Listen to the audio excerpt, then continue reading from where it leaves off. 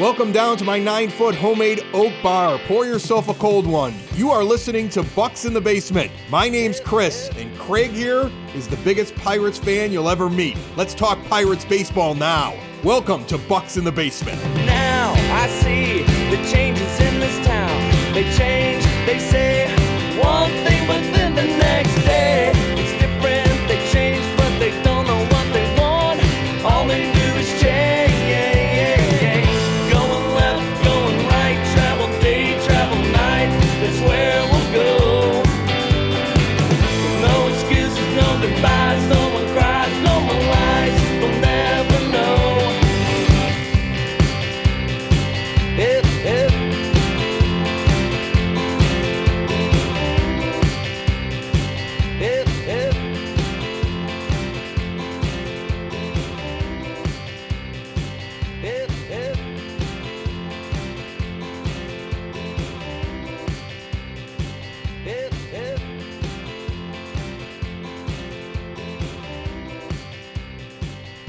Well, they pretty much figured out their roster. We're ready to start the season. This episode of Bucks in the Basement brought to you by ShopYins.com. It is one brand for three different franchises in Pittsburgh. Rock the Y and all the other gear that they have. Check out the link in the show notes or go to ShopYins.com. My friend, any surprises that really knocked you off your chair, off your bar stool here about what the Pirates are taking to Pittsburgh? No, the only one that was kind of in question a little bit would probably have been Ji-Hwan Bae, just because, he hadn't been performing too well in spring training, but that kind of goes back to what Ben Cherington's been saying this entire time, is that, Jack Suwinski's been striking out at a, massive clip here, but they're saying you can't overlook those 19 home runs that he had during the last season. Well, I think they're also saying you can't look past what Ji-Hwan Bae did in AAA last year. He was pretty much, the best hitter on the team in almost every category. So it's saying, what else could he learn in AAA? There's really not a whole lot of anything for him to work on. So it's either, sink or swim at this point in time. I think that's a pretty good move there. I thought once they picked up Mark Mathias, it could have been him as a backup infielder, outfielder, but it looks like it's going to be Bae. Canaan Smith-Njigba, they said there was a competition. Everybody assumed it was, a three-man competition with Suwinski, Swaggerty, and Smith-Njigba. And it turned out that it was just between Swaggerty and Smith-Njigba. They both performed during spring training. But if you look back to last season, Smith-Njigba would have gotten the call up and did get the call up before Travis Swaggerty. So it's going a lot on reputation and not really any surprises. Jason DeLay, backup catcher, not really super important. Good for Jason DeLay. Thought it was probably going to be Tyler Heineman after Kevin Plawecki opted out once he found out he wasn't going to make the opening day roster. But yeah, it's a backup catcher to Austin Hedges, who are both, holding the line until Endy Rodriguez is called up at some point during this season. A couple of names stick out to me who didn't make the team. And the one right at the top of the list is when he was acquired in July of 21, I thought Tucupita Marcano was going to be on this roster by the start of 2023. And I thought that I would have a much better player that had burst onto the roster and was ready to go, right? I mean, remember when we acquired him, we're like, this guy could be something, and not so much yet. And Ben Cherington wanted him because he tried to get him twice. He tried to get him in the offseason trade and then ended up, getting him with the Adam Frazier deal. So, I mean, they, really wanted him. And, San Diego, I know that they weren't at the point they are now, with the amount of money that they're spending, but he had made, their opening day roster, the previous year. So I really expected more from him. I know a lot of people called him like Adam Frazier light, wasn't ever going to be like a heavy hitter. But he kind of has a similar makeup to Bae. Bae just kind of does it better. So I guess that would have been, another one of those battles. Yeah, but Marcano just, even like last year, he started off the year in Double-A in left field. And just, he's just not really done that great. So he's kind of fallen out of favor. That one's a little bit of a surprise. But other than that, I mean, Travis Swaggerty didn't do anything really to get sent down, performed fairly well, and it's more of a numbers game at this point in time, and we'll see him, during this season. Cal Mitchell was sent down super early, and he's a guy that got a long look last year, so I mean, I think Cal Mitchell now has to fight his way up through Smith and Jigba and Swaggerty. If he's got to fight through. That's obvious. Yeah. The thing that really sticks out to me as well is when I look at the rotation, especially with Brubaker down now, and we kept saying you already had a spot that was there for the taking. If you were good enough, you could take Vince Velasquez's spot. If you could. If you are a young player, you are not being blocked. If you came in and wowed everybody in spring training, you could have taken that spot. Well, you could have definitely taken the spot left over by Brubaker, but I don't see Ortiz going with the team. And so I kind of laugh when people say that sometimes guys are getting blocked. Who got blocked in this rotation if Oviedo is going to be the fifth starter? Nobody got blocked, really. And, I mean, Luis Ortiz ended up going to the World Baseball Classic, wasn't stretched out, but, so did Roansy Contreras. And he's not going to be, I don't think, fully stretched out at this point in time. So that's where, to me, like, the Brubaker injury, yeah, nobody was blocked. But before we got on the show here, Chris, I said the thing about the Brubaker injury that just I kind of worry about now is that I was hoping Oviedo would make the team. I was hoping that Oviedo would be almost like a regularly scheduled long man, that he would be going at least, 4 to 5 innings once a week, because we know that, at the beginning of the year, the number of guys that are going to go, and especially with the Pirates, because not too many guys have done that, you've got maybe Keller, Rich Hill, if he's got it going, and Roansy was another guy, but if Rowansy's not stretched out, then you could have put Oviedo in behind him, to kind of save the bullpen. If Velasquez got into trouble, you could have put him maybe in behind him during the next wave, through the rotation. And now at this point in time, you've got 5 guys, and then you've got a decent amount of question marks in the bullpen, man. It's going to be a long stretch in April because they only have 2 days off. I'm really curious to see how that bullpen looks and how worn out they are after that first month of the season. Well, you know what? Let's play a fun game for just a moment here, because this is what it's like to be a Pirates fan. You're just every week opening up the transaction page and somebody's coming up from the minor leagues and getting a shot. I don't think it's going to happen as much this year. I think that they're finally trying to solidify something, win more games, and make it so that if you're going to make it to the major leagues, you earned it, or an injury caused it, but then you still have to earn your spot and get up there and see if you can stick at this point. It's not going to be a merry-go-round of players coming up and down and up and down. I don't believe that. But who is the first significant player from the minor leagues who joins this team in the majors in 2023? Is it Endy? Who do you think? Is it from the pitching side? Who do you think is the first person to come walking through the door and stick in 2023? Because this roster will be different at the end of the year.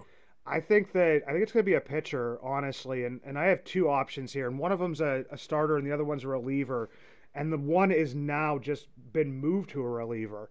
So Mike Burrows is probably number 1. Mike Burrows looked awesome in spring training. He already had pretty much one of the best curveballs in the system, developed a slider during the offseason, has a great fastball, good changeup. So I could see him hitting, his stride for the first month of the season in Indianapolis and possibly getting a call up, especially, if a Velasquez is struggling, if an Oviedo is struggling, if there would happen to be, a blister on Rich Hill's hand, which is one of the main reasons he's ever missed time over the past few years. And he gets those just because of the types of pitches that he throws. I mean, I think they're just kind of natural to his hand. And plus, are you surprised that Burrows didn't break with the camp then, so Oviedo could stay in the role that you envisioned him in? I would have been surprised with Burrows, just because he is one of the top prospects, and even as a pitcher, I guess they could have brought him up and done what they did to Roansy last year and started him out, sent him back down.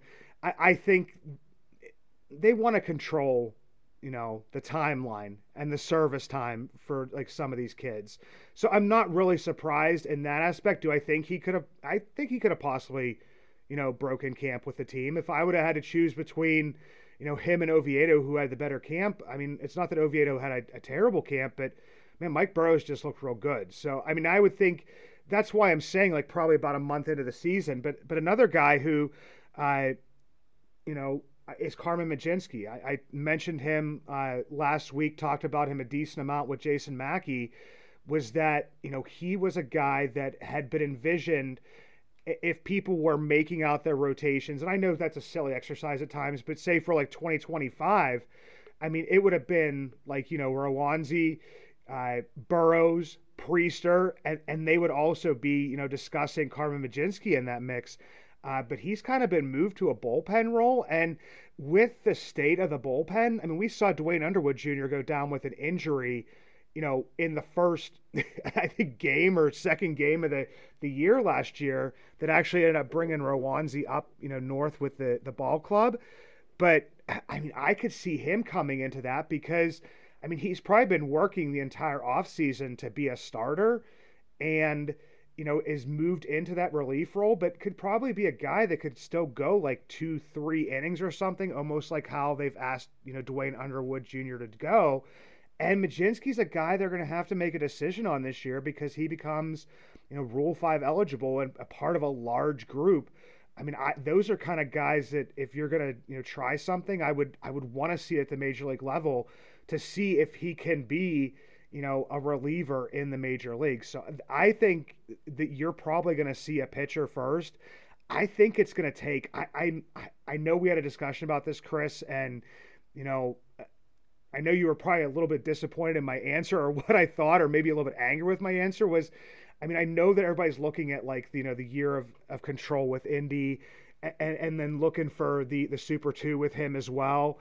But I mean, my thing is that I see him, maybe more towards, I don't know, the middle of July or something, or maybe even like right after the All-Star break or something with him.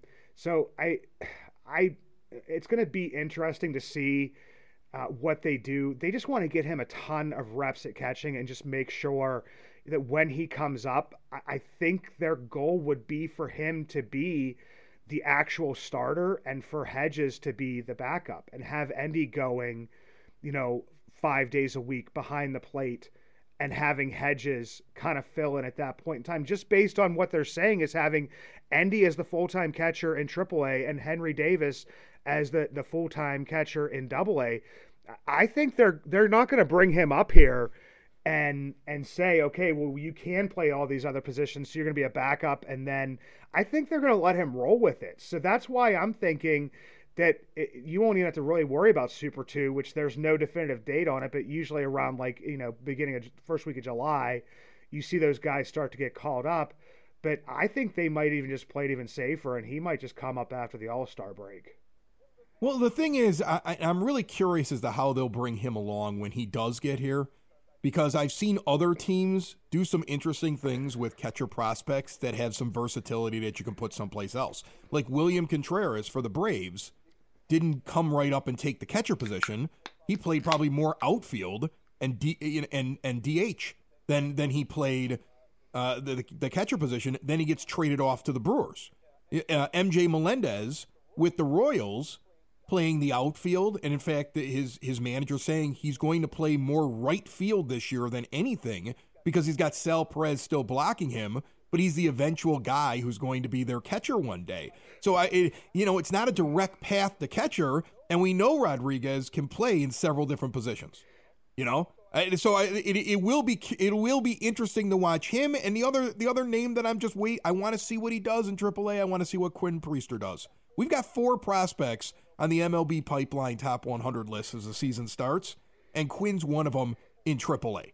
And I want to see how he does. I'm not in a hurry. I don't want them to ever bring him up too early like they did with Mitch Keller, because they messed with Mitch Keller up and down and up and down.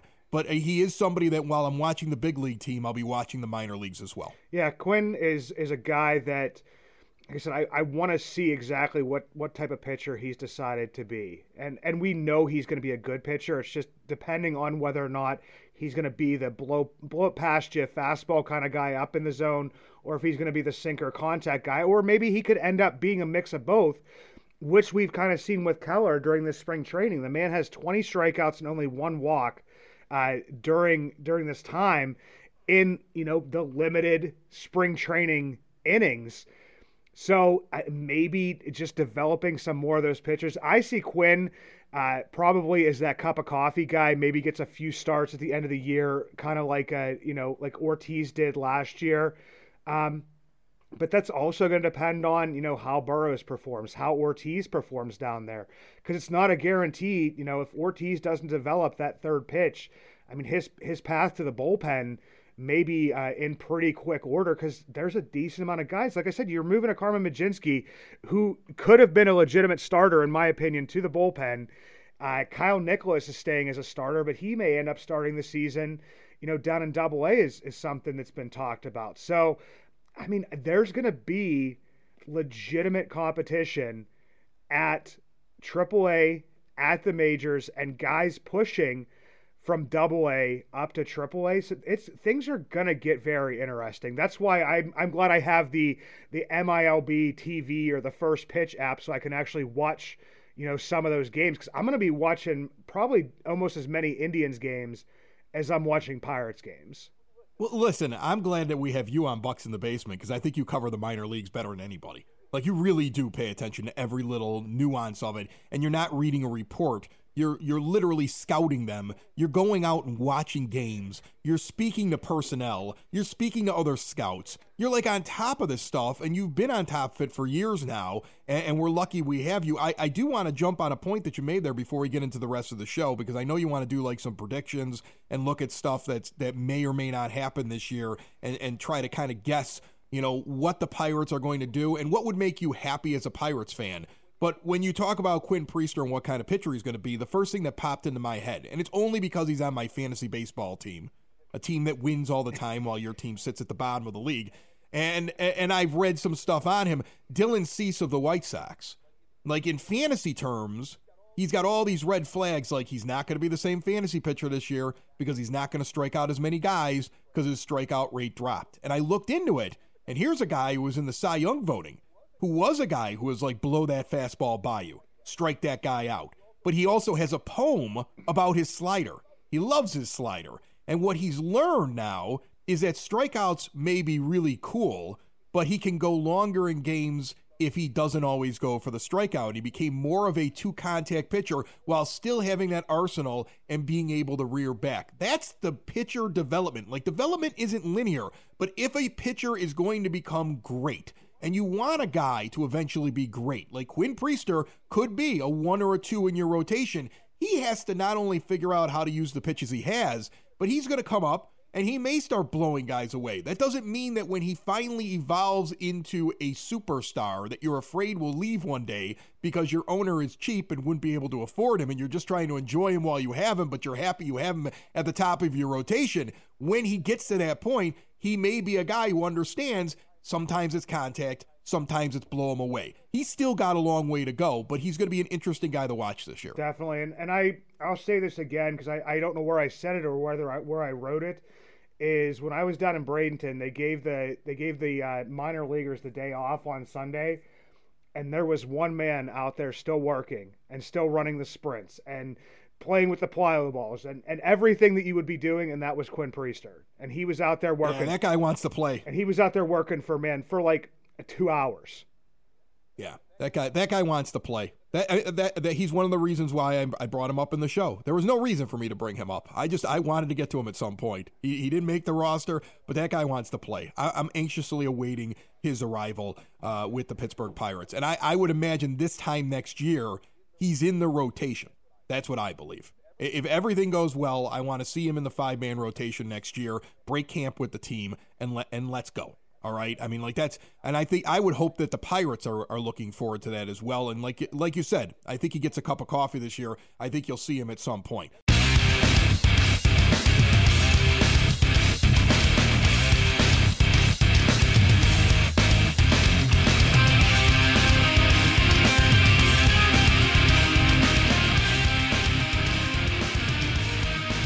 All right, let's talk about this season. They lost 100 games last year. Yeah. Do you think that they're going to do that this year? Because I don't. In fact, my expectation for this team is that they should be challenging to be as close to 500 as possible. A 500 season is bang the drum and be happy because things are turning around and you're building and you got these other prospects moving along. You're going to see some guys come up and you start to get excited about Pittsburgh Pirates baseball and what they can do in 2024. But you don't just flip a switch and go from 100 losses to challenging for a division title or making the playoffs as a wild card. You have to have a season where you get a bunch more wins and you are close to, if not at, 500. That's what I want. Am I crazy? Nah, I wouldn't say you're crazy. I mean, you're crazy for other reasons, Chris, but not because of that. You're. It's the island, right? It's the island where the billionaires are on. That's the crazy part. That's just the crazy part. When your mind goes to that types of different stuff, that's when I know that you're crazy. But no, I mean, I'd be looking for. I mean, a lot of people they equate it to what we did last time. And so to a degree, I would look towards those 2011, 2012 seasons where you were at or above 500 a decent chunk into the season. And even if you fall off, a little bit, or even if you fall off a lot, then maybe you finish a few games under 500. My top end for them this year, just because it would be an improvement and it would be so much of an improvement. I'm thinking that the top of the mountain for them is probably around like 74 to 75 wins, which if they made that improvement it'd be great. I mean, that's a 15 game improvement. That's not something right at the drop of a hat, but I also think the bottom of it, could still be, under 70 wins, a 68, 69, or maybe even, just topping out there at 70 wins. I'm disappointed with less than 70. Yeah, and I am. I know somebody's going to sit there and say, "Well, what makes you think that they can do better than that?" I think they can do better than that. There's teams even in their own division they can match up against this year, right? I mean, they could beat the Reds. I don't see. There's not as many world beaters. Look, you're going to run into teams that are really good, and they're gonna be outclassing you on the field this year. But there's teams that are worse, and learn to win against the teams that are bad.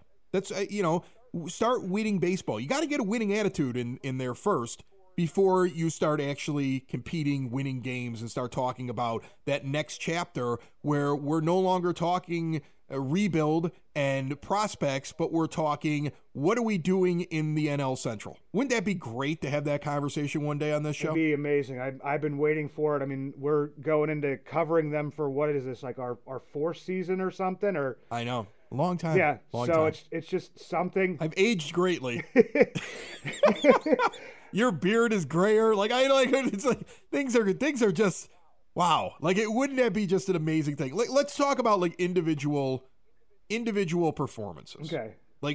Is there when I look at this team and I look at what guys did, like O'Neal Cruz can't go back out this year and have a 744 OPS, and he won't. He's going to be good. Ke'Bryan Hayes looks like he's hitting this year. I mean, I've read some national publications that are pointing out that watch out for him. He seems to have made a change. I think if you get that guy coming out and putting up big offensive numbers to go with his defense, and O'Neal Cruz takes the next step, and you right then and there, you're going to see big differences in the results for this team because this team will start to put together an offense.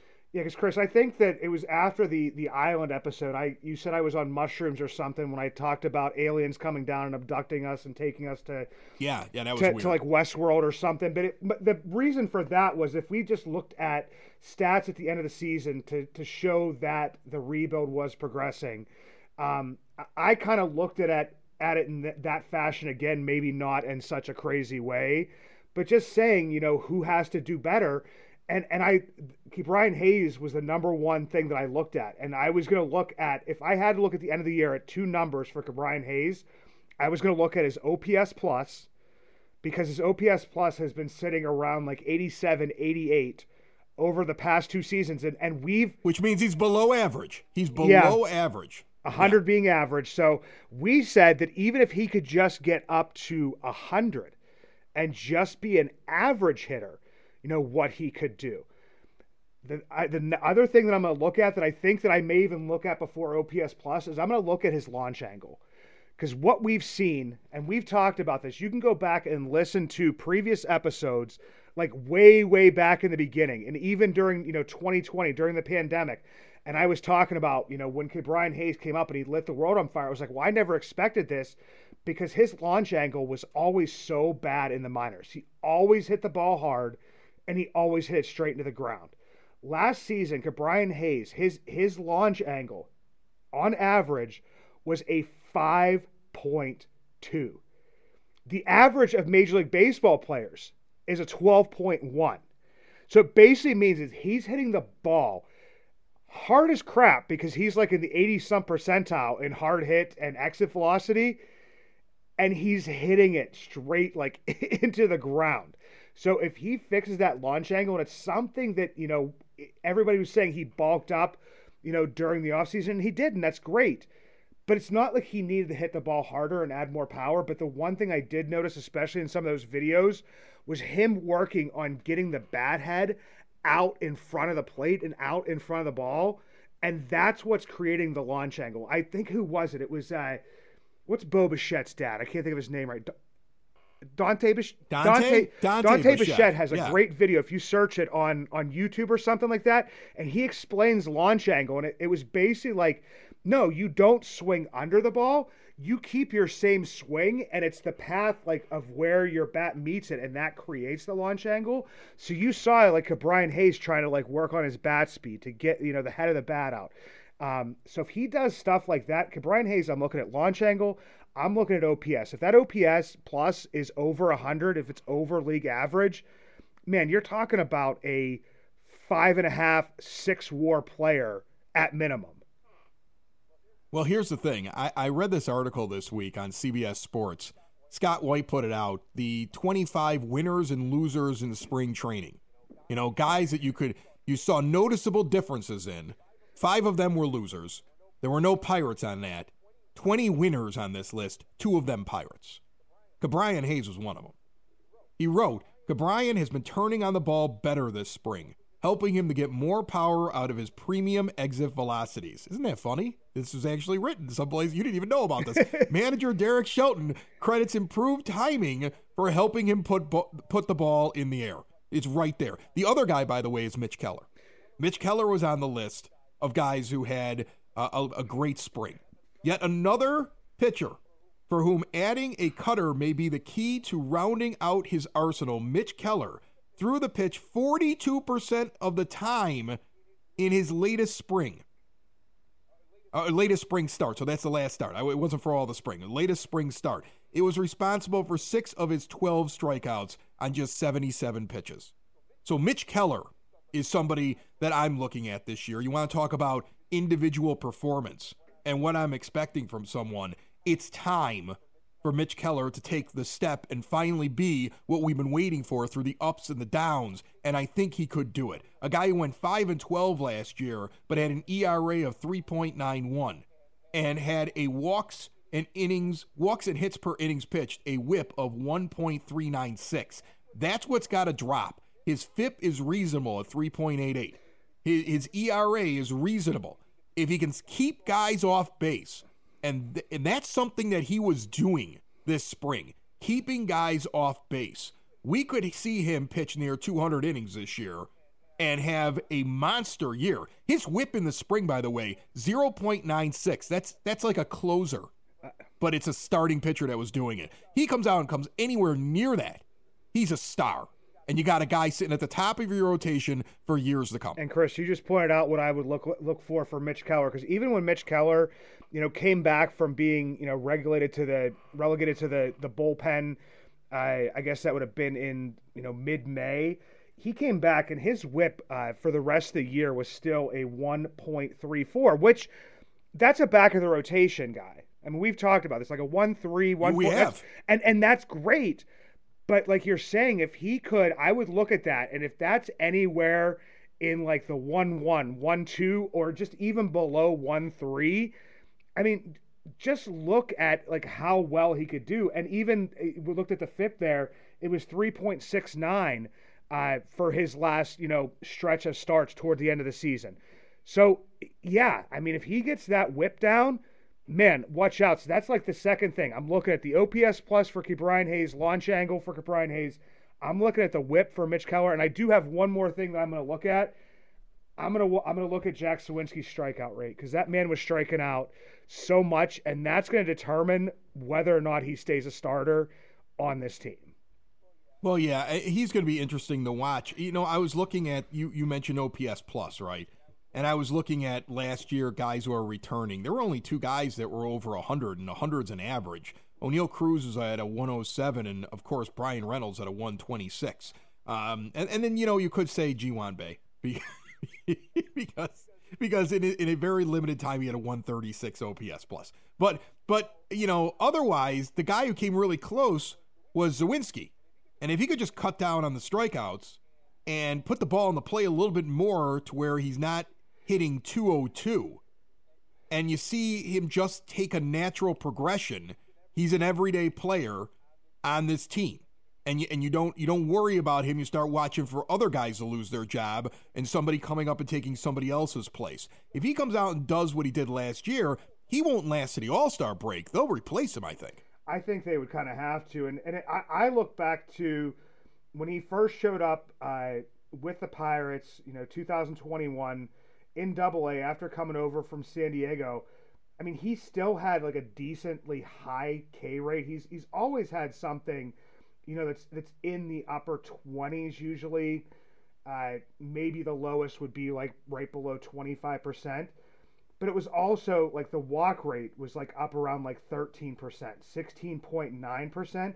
And that's what gets his like WRC plus. That's what gets his OPS. That's what gets it, over that threshold. And he kind of needs to go back to that. And to me, it seems like he is selling out in some ways power over contact. And I don't know if that's been, and he's got a completely new stance this year, so I don't even know if that plays into it as much. But yeah, I mean, it just kind of seemed like that everybody loves the home runs. You don't want to give up those 19 home runs, but you also can't have, the strikeout rates that he had last year. I mean, he was up over 30%. When he went back down to AAA, he was up around like 37%. I mean, I know it's spring training, but I'm pretty sure it's been like 40, 50, and 60%. Like, he has just been striking out a lot. And if that continues, I mean, that's where, like, Jack has to know, guess what? Canaan Smith-Njigba made this team, and Travis Swaggerty almost made this team. So there's going to be somebody that's pushing back there. I'd like to see him go a little bit more contact over power, and if that's still in there with him, because I think that it makes him a more complete player. You may not see the 25 to 30 home run potential, but I think you see a more well-rounded ball player, and that's why I would look at his K numbers. But Chris, do you know what though, man? I mean, even if he strikes out and they stink, at least when I go home, I'm going to think, man, I had a great time at that ball game, even though my team lost, and I can't wait to go back. Who said that again? Travis Williams, man. He said, "Oh, that's brilliant." Next time, just say win or lose, right? Like, I mean, don't they have a PR person that talks to him about how he's going to say things before he gets in front of anybody? Just next time, say win or lose. You're going to be happy. Yeah. You just have to point out, if my team lost, man, I can't wait to go back, because those hot dogs and pretzels were awesome. Right. Nothing like showing up to the ballpark with an expectation of losing. Wonderful job.